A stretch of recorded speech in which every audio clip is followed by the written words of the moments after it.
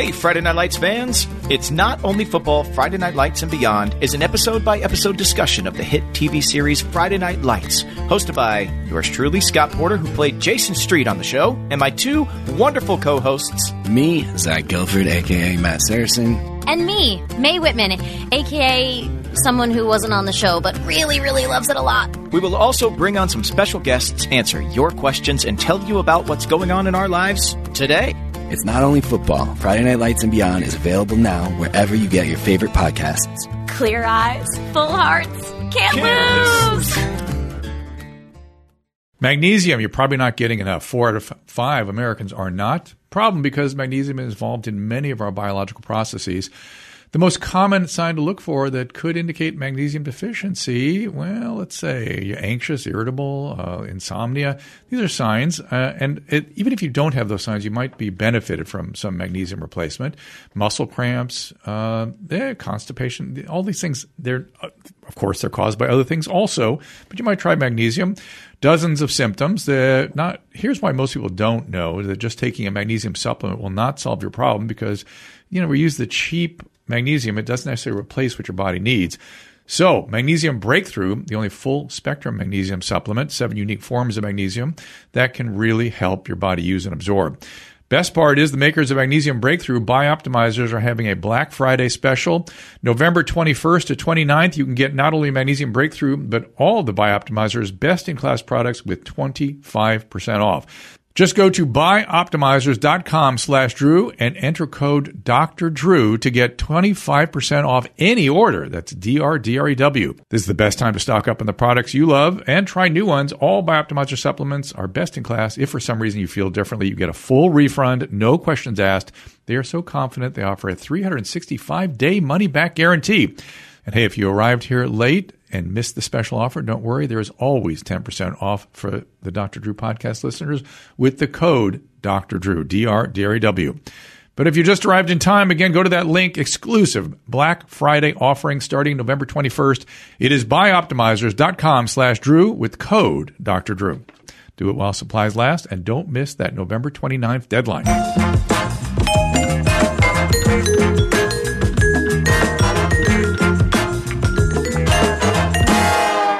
Welcome, everybody, to Dr. Drew Podcast. We've been having great guests lately. Today is no exception. Again, please keep the winds in the sail of the Corolla Pirate Ship. And don't forget to check out Ask Dr. Drew at 3 o'clock Pacific time, Tuesday, Wednesday, and Thursday. And after dark, you all get it all at drdrew.com. You get notifications for the Ask Dr. Drew live stream if you just sign up at drdrew.tv. And one of my guests from that show is my guest today, which I brought him over here to the Corolla Faithful because I knew this audience would be particularly interested in what he has to say. By the way, you guys should be more over at the stream so you can hear this kind of stuff. Freedom from Fear is his latest book. It's Dr. Mark McDonald. He's a psychiatrist. You can follow him on Instagram at the Mark McDonald. McDonald is McDonald. Mark with a K. Twitter at McDonaldMD. Substack, Mark McDonald MD, Substack.com. Website is, if you're not already sort of piqued in your interest by the fact that he has to go to Substack, and his website is called dissidentmd.com. I don't know what more sort of I can do to pique your interest. But Dr. Mark McDonald, I'm a big fan, as you know, and thank you for being here in person. This is great. I am so excited to actually be here in space, which is what we just talked about as I sat down. Dzień dobry to my Polish listeners. Once again, dzisiaj jest bardzo słonecznie. I have a lot of followers in Europe. In Poland?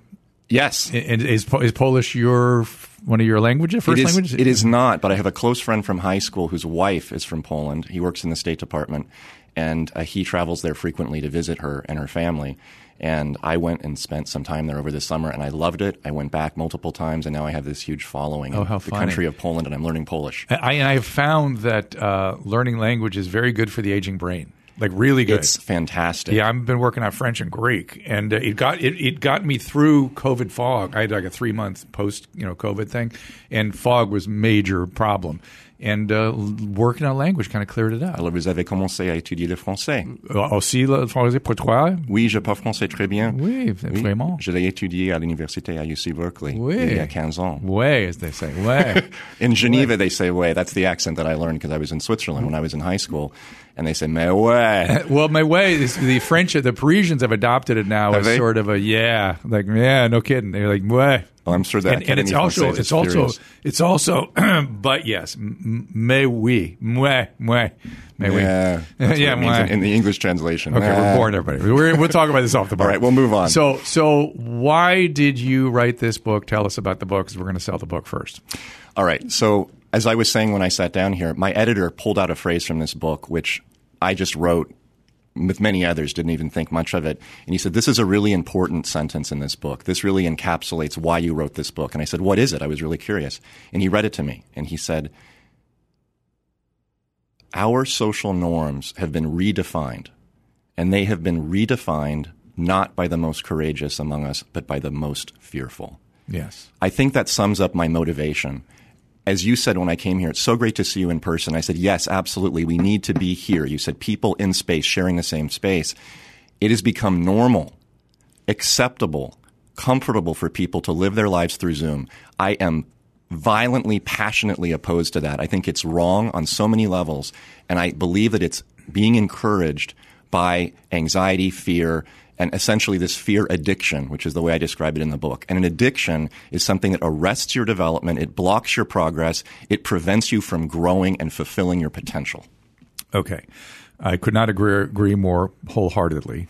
It is, I spend my day really just like shaking my head. I feel like bamboozled all the time. Like, what? Huh? What? Like, what's going on? What? Why? What? I can't get it. And I think, I was talking to a friend of mine this morning that's a financial guy, and he just says, "It's this." He goes, "It happens all the time. It's tulips. It's he just that humans get into these crazes, and it is I guess the most risk averse that end up sway over everybody at the end of the day." That's exactly right. It's this altar of safety that we have now begun to worship upon, rather than the typical. I wouldn't even say conservative, just basic. Traditional American quest, which is to expand, to explore, to take risks. We've tossed that all away, and we've now turned towards worshiping another virtue, which is the virtue of safety. Yeah, safety uber alles, I call it. Like safety exactly uber alles. Right. And they came in with that at the beginning. Now, I understand. I'm giving a huge sort of swath for the public health officials to walk through at the beginning of this pandemic. They came through with, we think this is bad. We got to do something. What are we going to do? Oh, look what they did in China. That worked. Let me talk to my Chinese colleagues, persuaded by these assholes that that's the right thing. Okay, you were wrong, but okay, you do that. And then we started to looking at things, trying to figure out where we are. They, at that moment, committed so completely to safety uber alles that anyone who questioned it had to be destroyed, and that was the part that was weird to me. I don't know anybody during Tulip Mania who said, I think we're getting out of control here with the tulips. And they went, put him in jail, drum him out of society. That seems to be the new thing.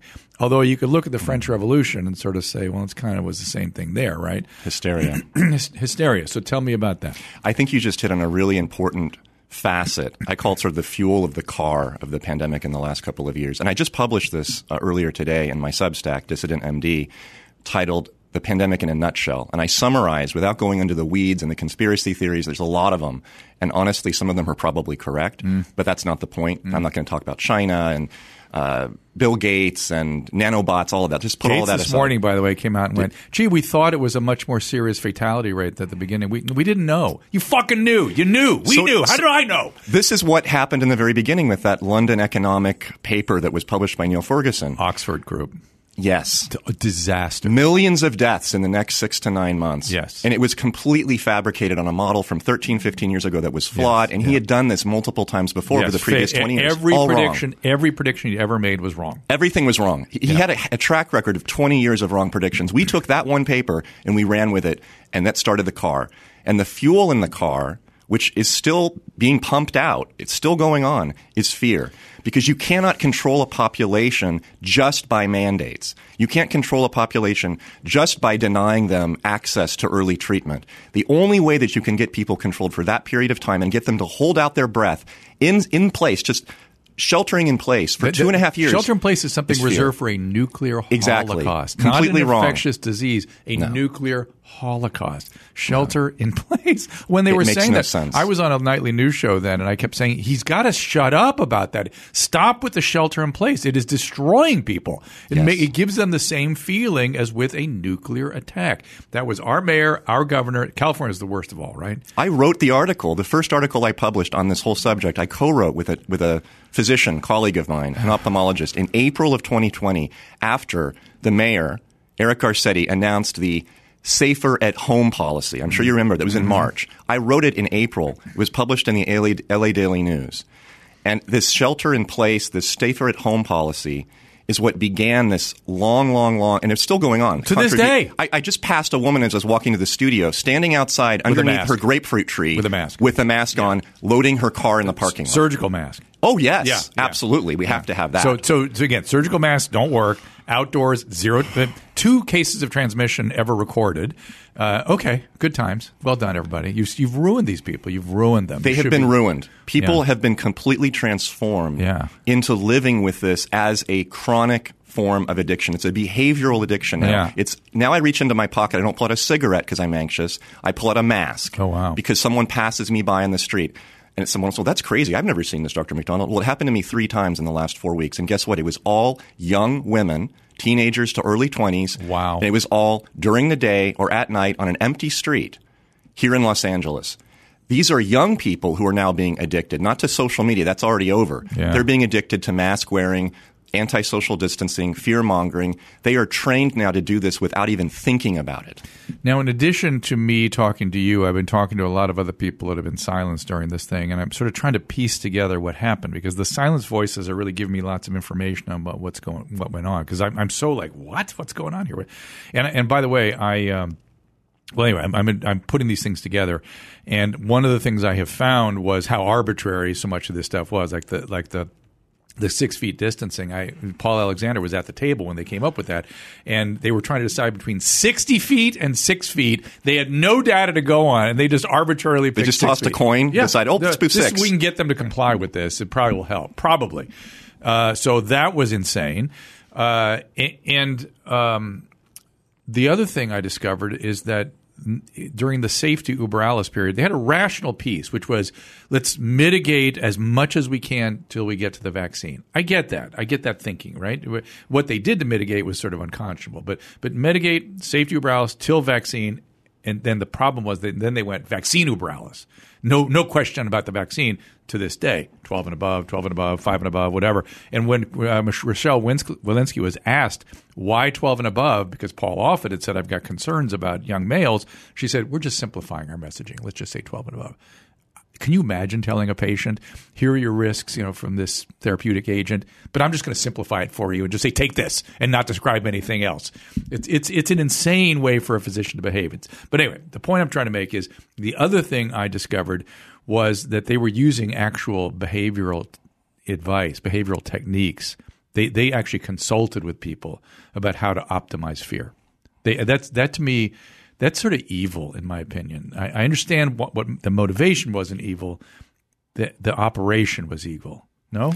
This behavioral model is quite similar to what you saw in the 20th century with multiple dictatorships. And I use China as a prime example, and I write about it frequently. The Chinese, up to this day and including today, are masters at this. Yeah. They started this out after the Maoist revolution. They began co-opting through first bribes, then coercion, then threats, children to inform on their parents and their teachers. They executed the intellectuals. They began repossessing all of the private property and converting it into a collectivist hellhole. 60, 70, 80 million people died of starvation during that 10 to 15 years. And then they kept evolving further and further into more and more sophisticated means, where today now you have these apps on their phones now in China that will reward you for avoiding certain buildings that have bad people in them because there's geolocation now. These are people who have spoken out, dissidents essentially. Right. If you linger in front of those buildings, you get points deducted from your reputation, which they have now been able to convert into access or denial of access to places like grocery stores. So you get a green light or a red light through your app when you go into the store, and you don't know why. You just get a red, you're done. You don't get to eat. Now, you don't really know, just like Twitter, you don't really know what took you down. So that encourages you to always be safe, to always be careful, to start to become paranoid, to start to limit your speech, limit your movements. It doesn't require jail time. It just requires this installation of fear and coercion so that all dissident voices, all people who just, I wouldn't even say distance, I'd say curiosity, questions, become silenced. And pretty soon everybody is cowering in fear, hoping that they won't be next. Yeah, I spoke to a Dr. Pantazatos yesterday on the streaming show, and he's a neuroscientist at Columbia who was questioning the mandate for vaccine in the student population, and he looked at the data, and there was a signal there for young males. And he's like, "Can we look at this?" Just raised his hand, like, "Hey, maybe we got to take a look at this." Immediately put on leave. What?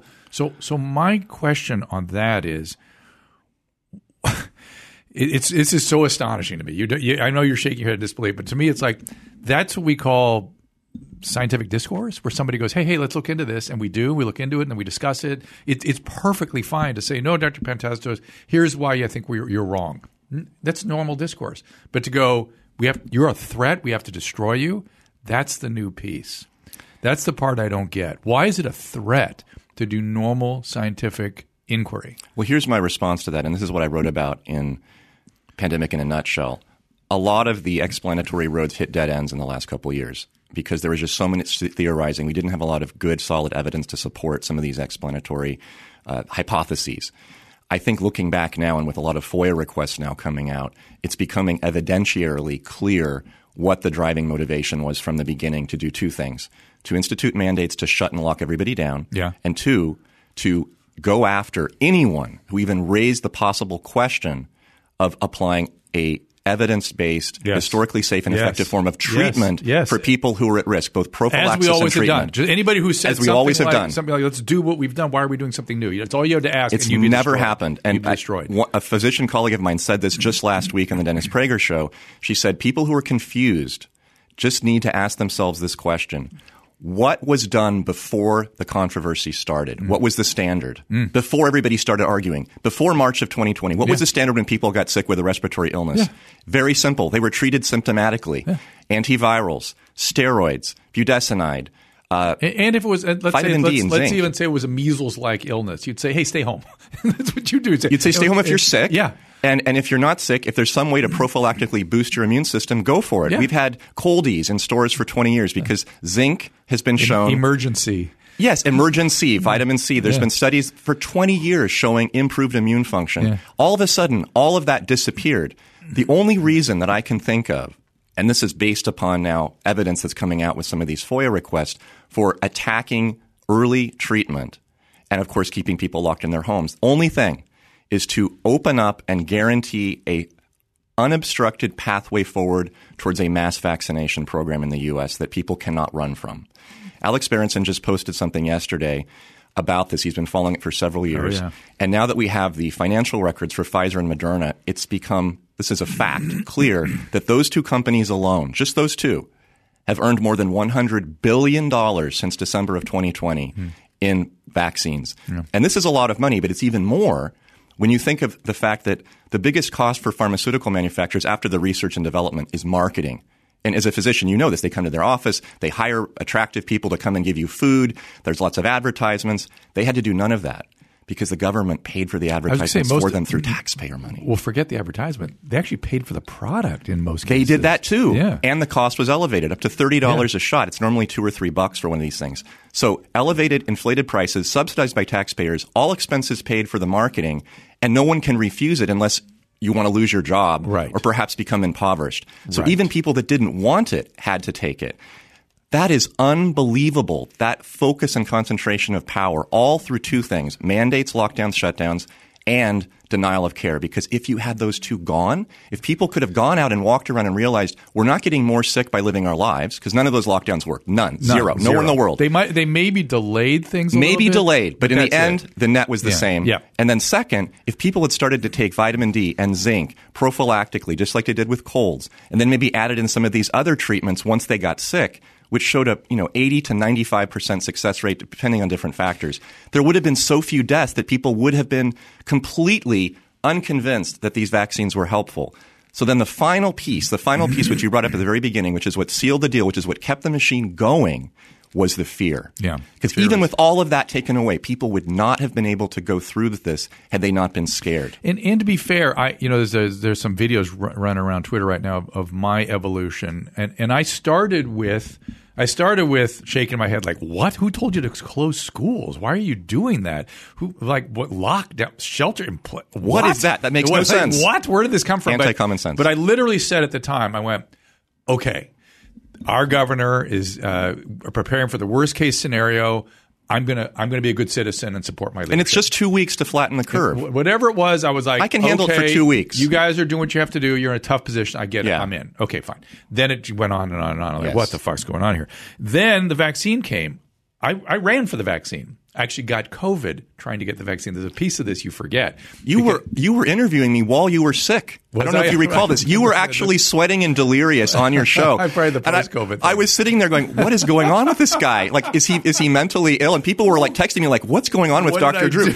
Well, you were just all over the place. It was like free association. Yeah, your wife was sure. yelling in the background at you, and it was crazy. And I was just sitting there going, whoa, this is really crazy. And you explained you actually sick. You're recovering. Yeah, you're coming down from a fever. I had a 3-month thing with it, but I wouldn't. I needed to keep meaning making out of it. I had to do something because there were I had two major psychological responses to being sick, and none of them had anything to do with fear. The Dr. Drew podcast is sponsored by BetterHelp, and in BetterHelp, I obviously stand behind what they offer. I've been referring patients, family, friends for quite some time, and I've been very pleased with the professionals. And most importantly, the ease of access, the fact that people can no longer use stigma as an excuse not to take care of their brain, right? You take care of your body. Why wouldn't you take care of your brain? People would sometimes tell me that they were afraid that they were going to run into somebody in the waiting room. Not with BetterHelp. It's all done online. And, of course, therapists are trained to help you figure out the cause of some of your challenging emotions. It's the closest thing to a guided tour of you and your brain. BetterHelp is connected with over 3 million people. Licensed therapist, convenient, secure, accessible anywhere, and is 100% online. Everyone deserves to feel their best. BetterHelp makes it easier to get started. The world's largest therapy service, they've matched millions. All the benefits of in-person therapy, plus it's more convenient, more accessible, and more affordable. Just fill out a brief questionnaire to match with a therapist. If things aren't clicking, you can easily switch to a new therapist anytime. It could not be simpler. As I said, there's no waiting room, so you don't have to worry about any kind of discomfort sitting there waiting for the therapist. There's no driving in, there's no traffic, there's no parking, there's no searching for the right therapist. It's BetterHelp. Learn more and save 10% off your first month at betterhelp.com/Drew. That is BetterHelp. That's HELP, betterhelp.com/Drew. I've mentioned to you repeatedly that health insurance doesn't necessarily cover the full cost of an emergency medical flight. Even with comprehensive coverage, you can still get clipped with a substantial deductible or a copay. Protect your family and your finances with an Air Medcare Network membership. As a member, if an emergency arises, the expense of air medical transport is completely covered when flown by an AMCN provider. Membership costs as little as $85 a year. Covers your entire household every day, even when you're away from home. That is obviously just pennies a day. We all know that the unexpected can happen. An AMCN membership is protection no family should be without.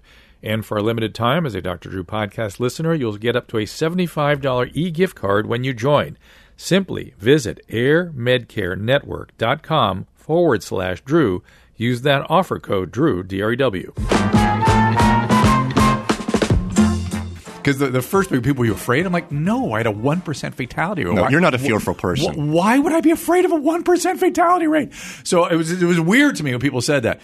I'd been to Mexico 3 months before, and everyone blamed that for having caught COVID. bad. But I was lying sick as hell going, I'm gonna take, I'm willing to take the bullet on the field, but thank God I went to Mexico because I can think about those memories and it really got me through it. And then number two, on the other side, I was like, I have to tell my story. I have to keep making meaning of this because this is we're in a horrible situation. I got to try to contribute, and so that was the reason. And I was aware of your thinking, and I was like, I got to talk to this guy. And then I guess I wasn't. I was. You know how it is when you're sick. You don't. No, I completely understand. You don't realize how sick you are. No, you don't have no idea. So anyway, thank you for that. But where was I going? This is now just plain old your evolution. Yeah, my evolution through time and the videos. So I ran to get the vaccine. The original vaccine rollout, if you remember, had to be equity of outcome. So I didn't fit the right equity profile, even though I was taking care of COVID patients. I went through the hospital. I had to run through the hospital, all the staff offices and things. 3 days later, I'm sick. While I was in these completely enclosed rooms with no windows, I was thinking to myself, well, this is how I'm going to get COVID. And they would not give me the vaccine. And really, I talked to this chief of staff, and he's like, oh, you're taking care of COVID patients. Oh, you're like those. Okay, well, you'll get a call this afternoon. No call.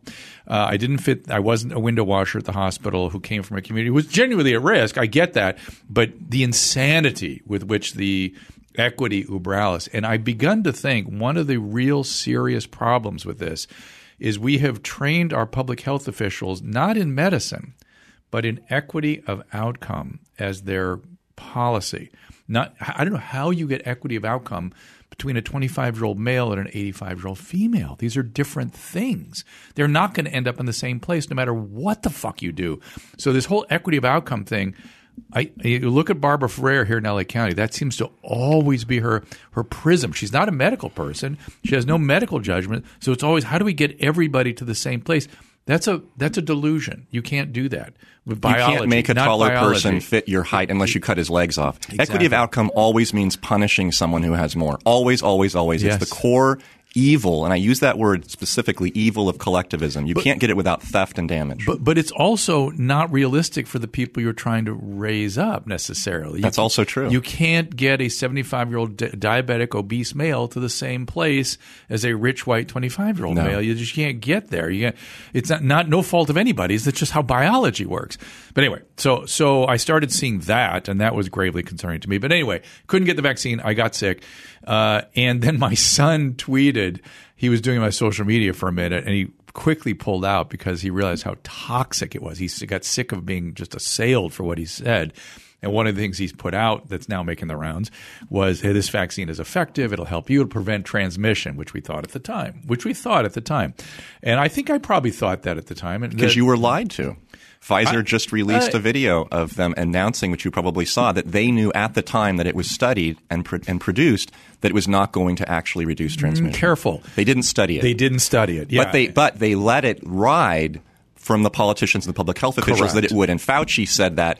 In fact, he even said, if you get this shot, you are a dead end for virus transmission. Correct. And he knew that wasn't true. Well, I would defend him and say, hey, we thought we had completely suppressed viral production, and therefore they should not transmit. That was my thinking at the time, even though they'd actually not done the study. They hadn't had the unconscionable part is they still haven't done the studies.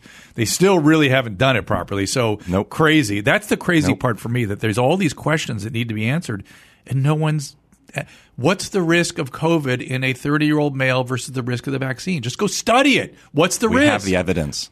What? We have the evidence. Well, we have the anecdotal. We don't have the forward, study. We don't have the RCT. Well, you can look at other countries and you can see, Sweden is the biggest example. They didn't shut down schools. Right. And not a single child died under the age of 16. So there's a lot of very good, solid evidence outside the U.S. because we have a lot of murkiness in our data because there's a lot of politics. Yes. And all of the international evidence not just points to, it is irrefutable that people who are healthy and young are at essentially zero risk of any serious complications from this infection. And so they were never, ever, should ever have been on the radar for getting these shots. Right. And now they're still mandated? We're still mandated. I just posted a photo on my online talk yesterday. I do an online talk that's actually called How Not to Be Fooled. Where? On IPAC. Okay. IPAK. It's IPAC EDU. And it's basically about propaganda and censorship and how corporations, media, politicians have used lies, foolery, propaganda to help behaviorally control us in the last 3 years. As I was driving in to do my talk, it's through Zoom, I took a photograph of a billboard. It's on Robertson in Los Angeles, here in West LA, sponsored by CA.gov. And it's a picture of a couple of kids, a brown kid and a dark kid. You've got sort of like a Mexican and a black, a girl and a boy. So it's perfectly racially balanced. And they're playing and they're finger painting and they got stuff on their shirts with their finger paint. Really cute kids.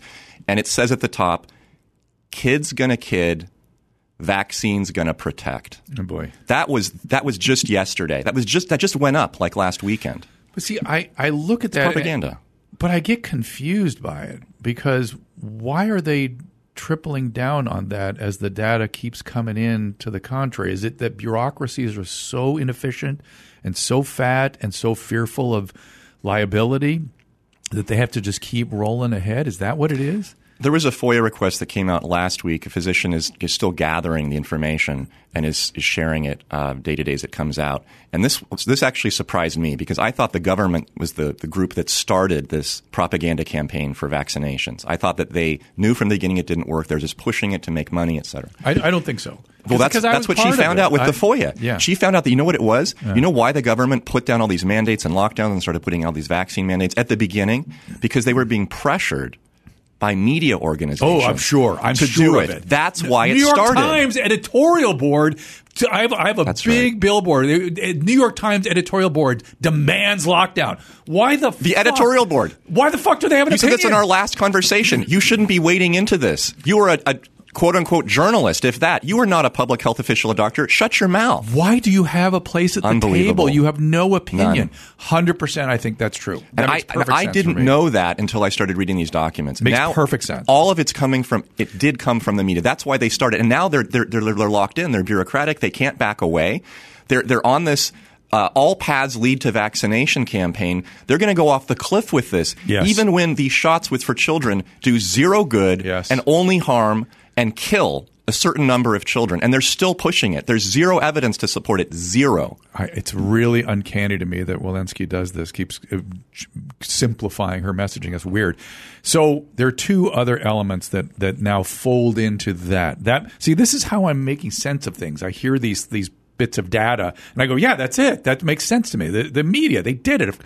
I got crushed for sitting on a show that I did actually this Monday it must have been December of 2019. I'm going, the media needs to shut up. Just shut up about this. You're going to create a panic. Shut up.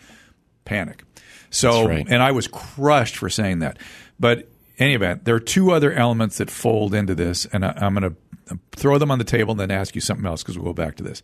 Mass formation psychosis ensued and Trump derangement syndrome. I think these two things had major sort of lighter fluid on the whole thing in some way. But I'm going to have you address it as a psychiatrist. First, before you do that, AB 2098. Here we are in California. Are you fearful of speaking up and talking about things that are not standard of care? Well, I'm actually under investigation by the California Medical Board as we speak, and I have an interview scheduled today with an investigator from the investigative unit because the anonymous complaint that was filed against me over a year ago for posting on social media comments regarding mandatory masks, denial of care, and mandated vaccines led to a non-patient, unnamed individual saying he shouldn't be saying this on social media. He's a bad doctor. Okay, whatever. You can file a complaint. I don't care. I get them all the time. I wrote back, responded to the medical board. I thought it was dropped because it's obviously silly and ridiculous. And then a month ago, I got an email from the investigator from the investigative unit saying the medical board, not the anonymous complainer, the medical board itself has actually begun the process of investigating you.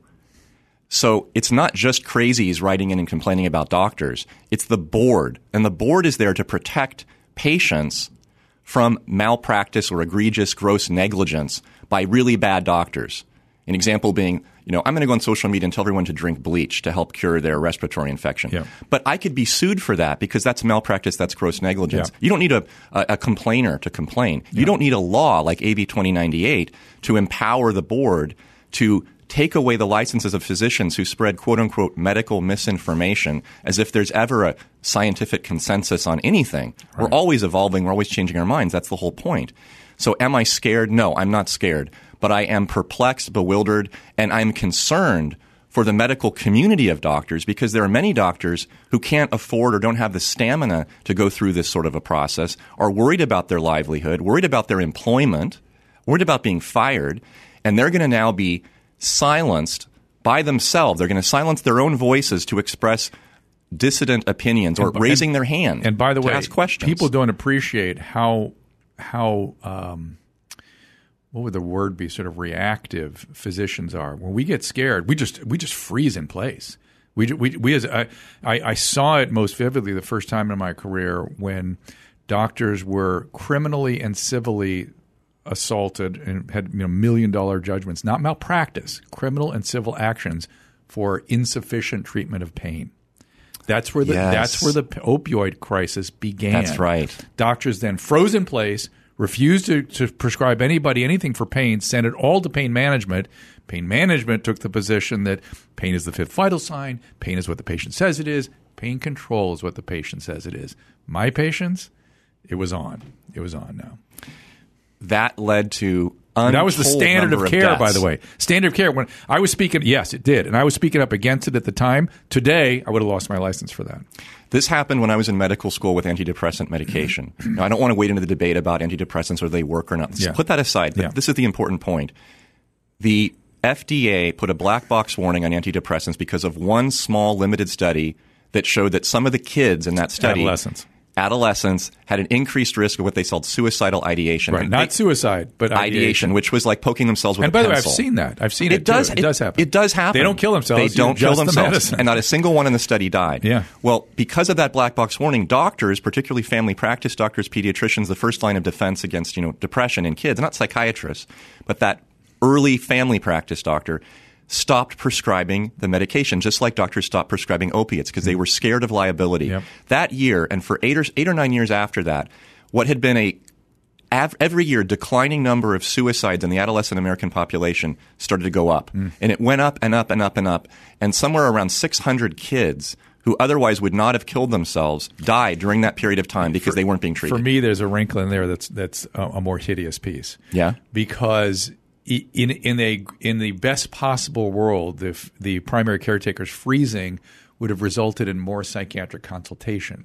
But in the world of insurance resources, you're not allowed to get a psychiatric consultation. And so that's where the real evil piece of this, in my opinion. It's okay I don't want those guys prescribing, frankly. I want a psychiatrist. I want an expert seeing these kids. Yeah. And you can't get that consultation. You can't get it. So they're blocked from seeing the psychiatrist. Yep. They're blocked from treatment, from primary care. They're blocked. Yep. And the single greatest factor that leads to suicide is untreated depression. Yeah.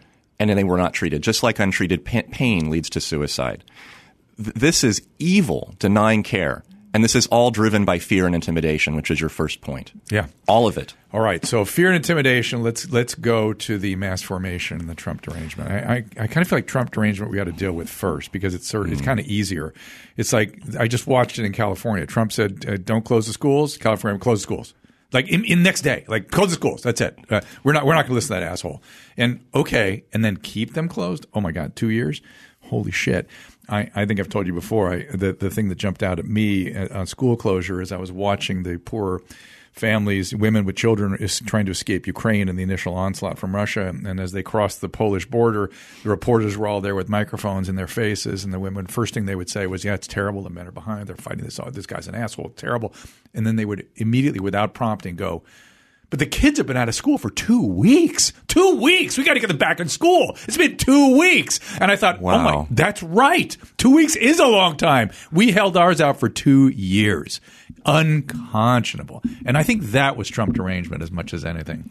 I agree. I think TDS is real. I thought it was just a kind of hyperbolic phrase that was more clickbait in the first couple of months to year.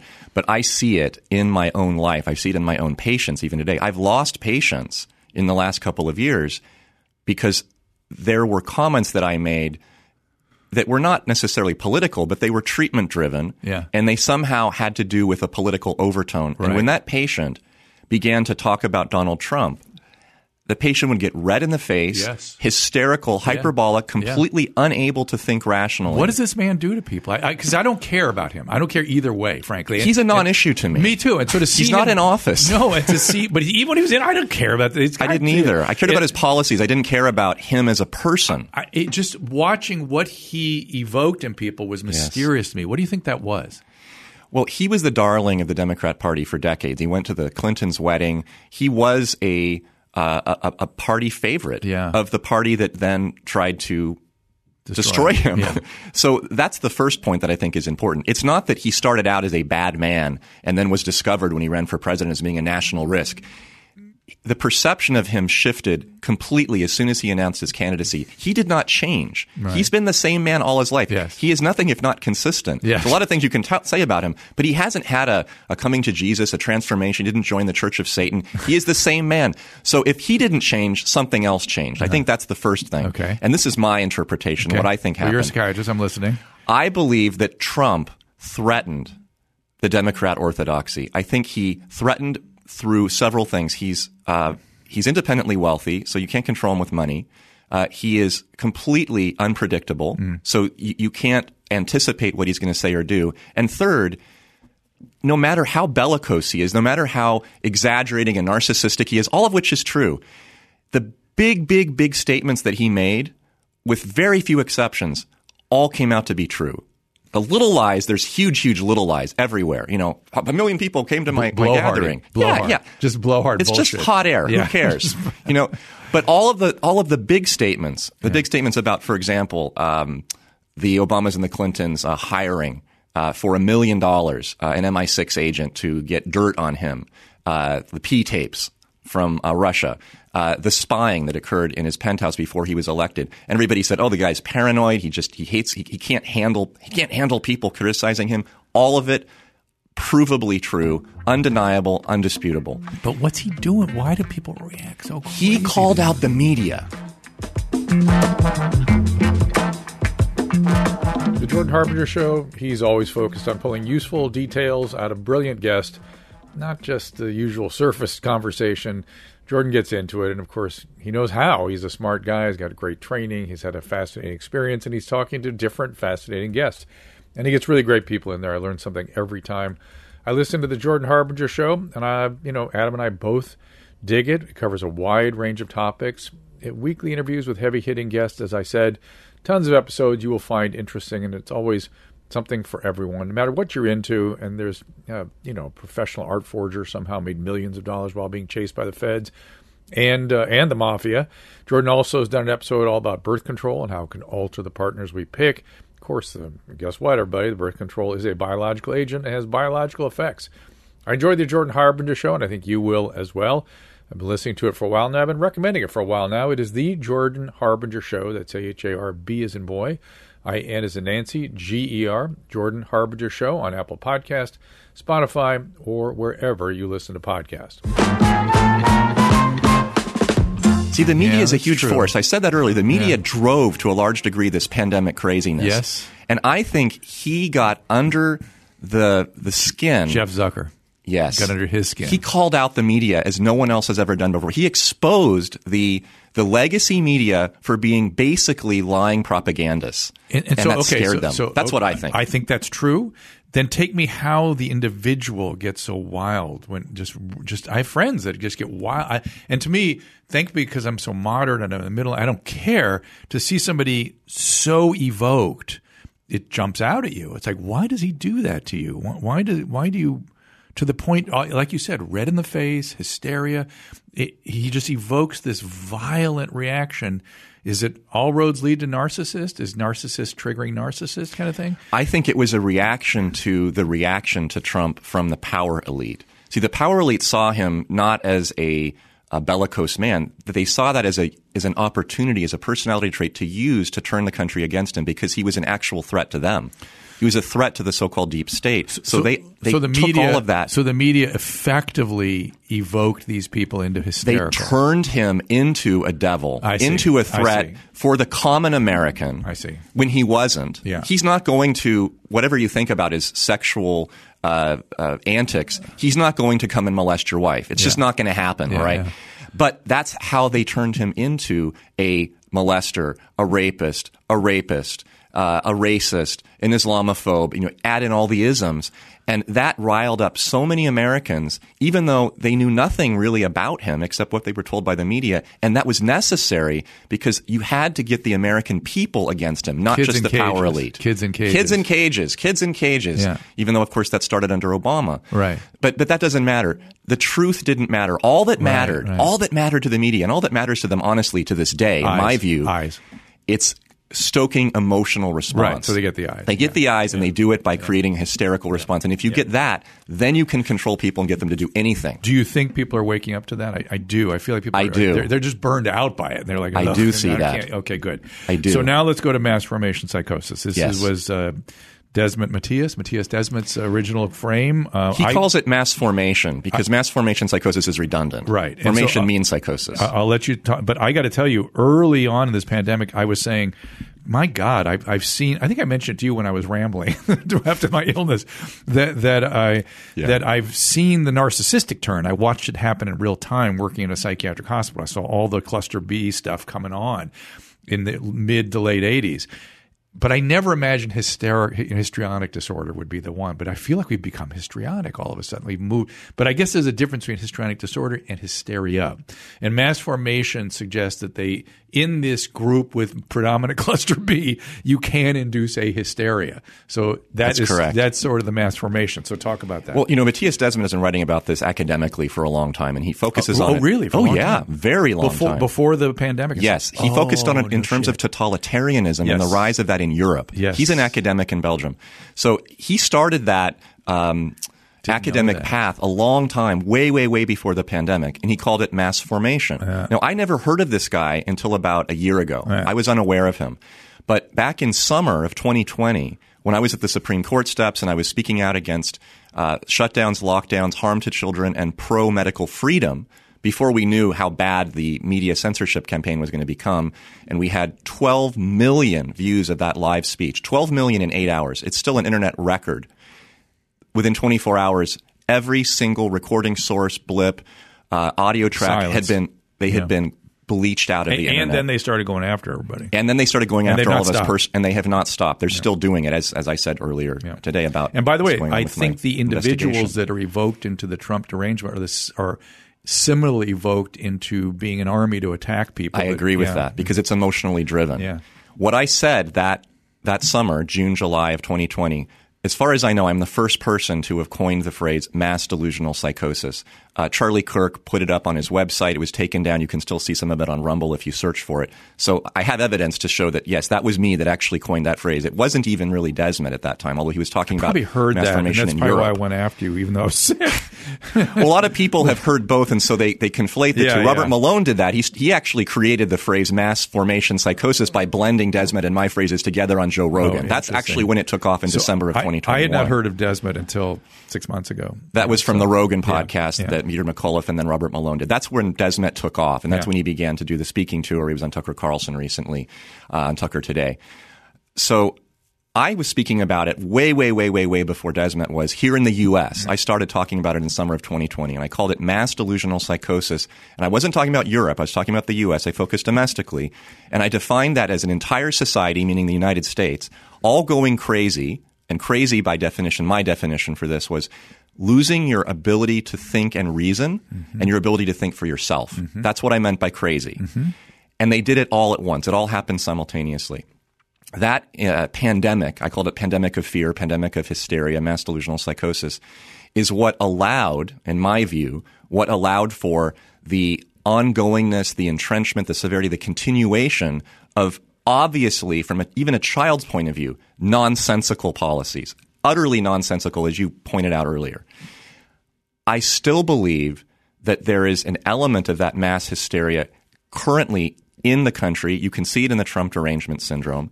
I think it's also being expressed more on a sort of unconscious level, behaviorally, through this fear addiction, because I think fear is also a primary fuel that allows this car to keep being driven, because without the fear, most people start to tone their mass hysteria down.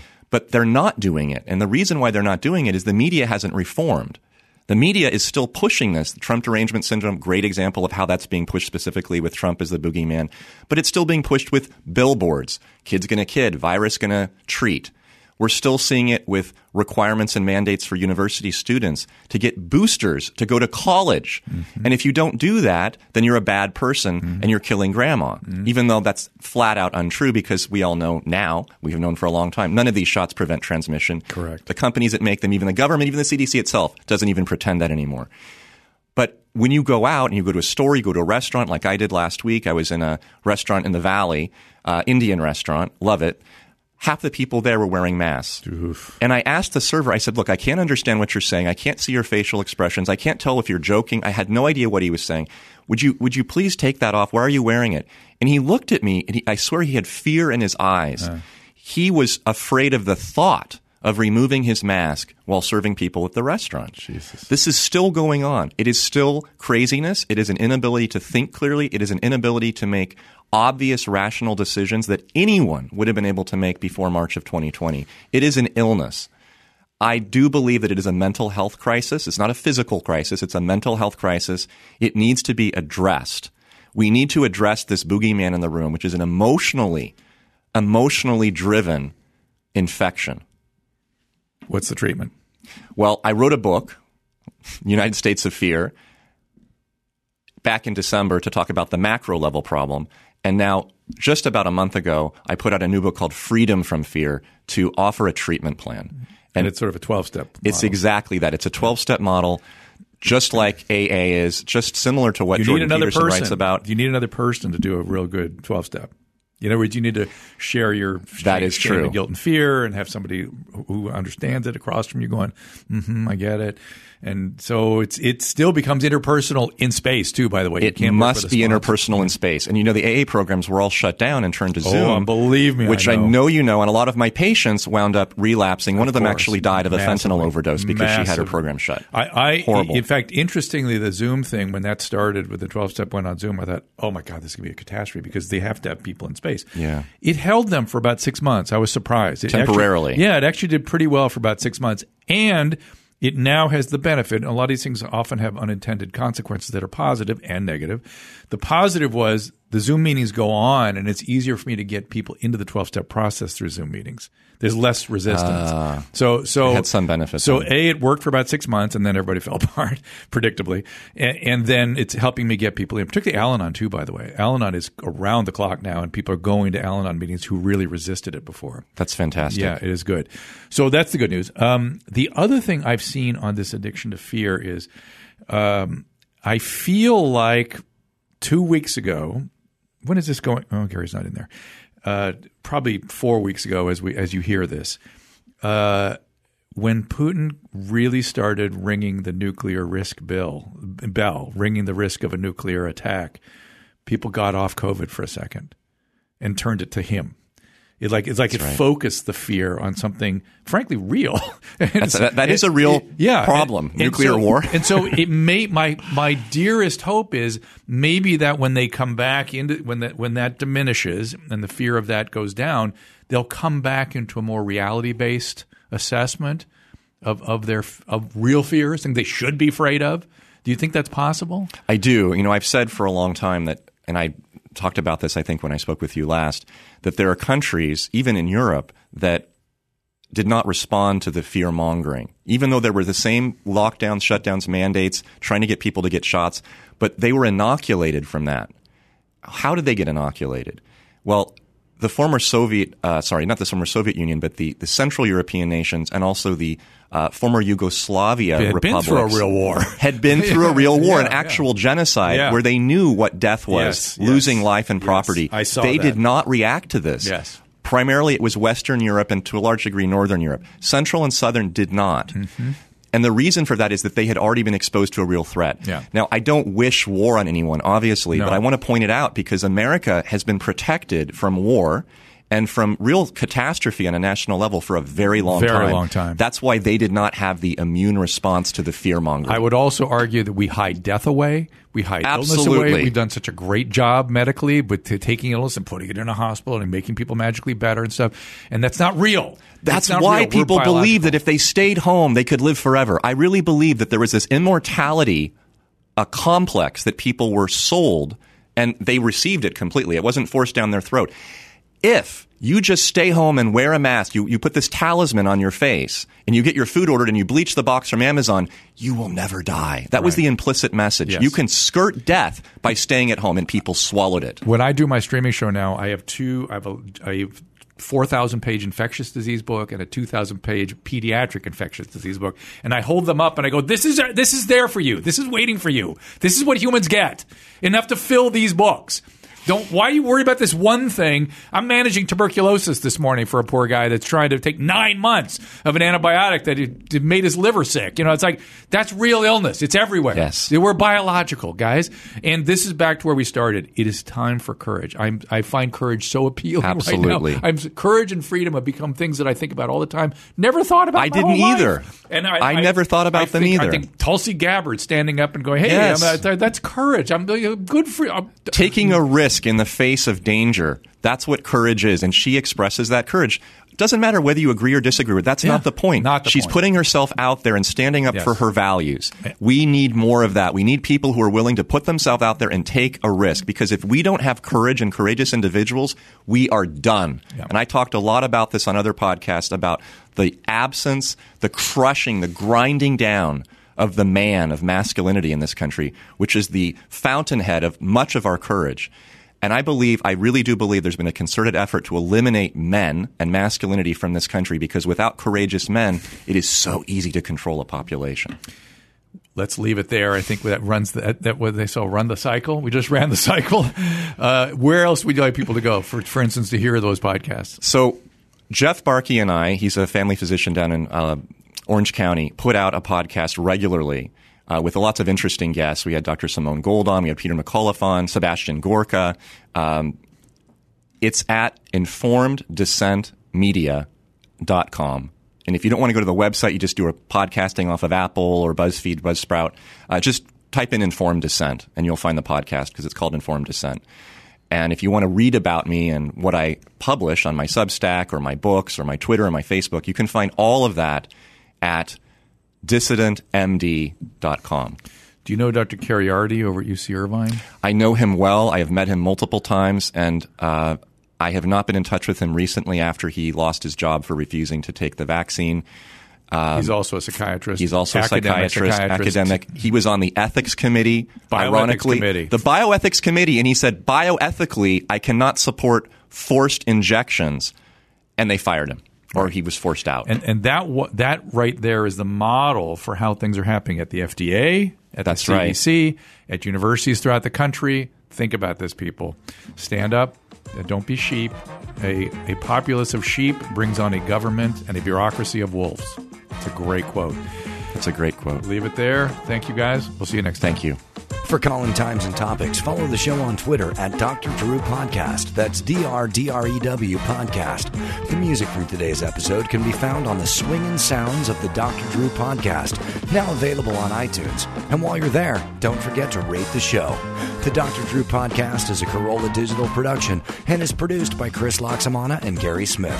For more information, go to drdrew.com. All conversation and information exchanged during the participation in the Dr. Drew Podcast is intended for educational and entertainment purposes only. Do not confuse this with treatment or medical advice or direction. Nothing on these podcasts supplement or supersede the relationship and direction of your medical caretakers. Although Dr. Drew is a licensed physician with specialty board certifications by the American Board of Internal Medicine and the American Board of Addiction Medicine, he is not functioning as a physician in this environment. The same applies to any professionals who may appear on the podcast or drdrew.com.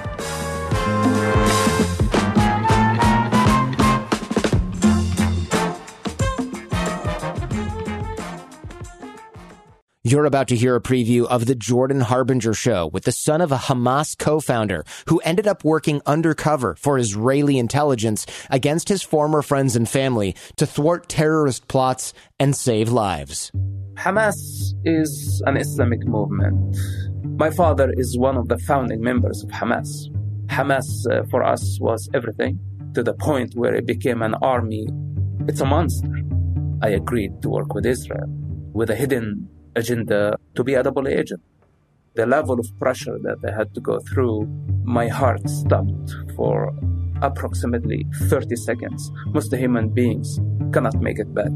I was tortured mentally and physically. Everybody in the city knew that I'm a dead man. For more with Masab Hassan Youssef, including what happened when his family found out he worked undercover, check out episode 407 on The Jordan Harbinger Show.